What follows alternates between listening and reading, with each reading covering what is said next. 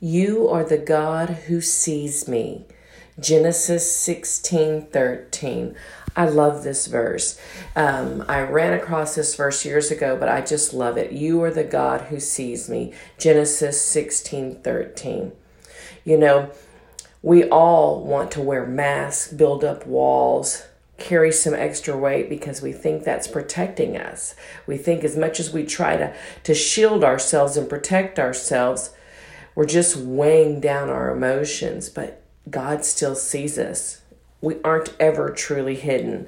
There is a God who sees and knows every void we try to stuff. There's a God who sees every counterfeit comfort we use to soothe our wounds.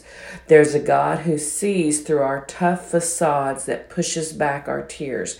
There is a God who sees every man and every woman that is desperately trying to build a wall around themselves to stay hidden. There's a God who sees and is waiting for us to ask him for help. So God is near. God sees you. Ask him for help today. Ring the bell, subscribe, share us with your friends and family. We'd love to connect with you on all social media platforms. We'd love to hear what promises you're pursuing. Have a blessed day, and we'll catch you back tomorrow on the next Bold Truth Raw Faith podcast.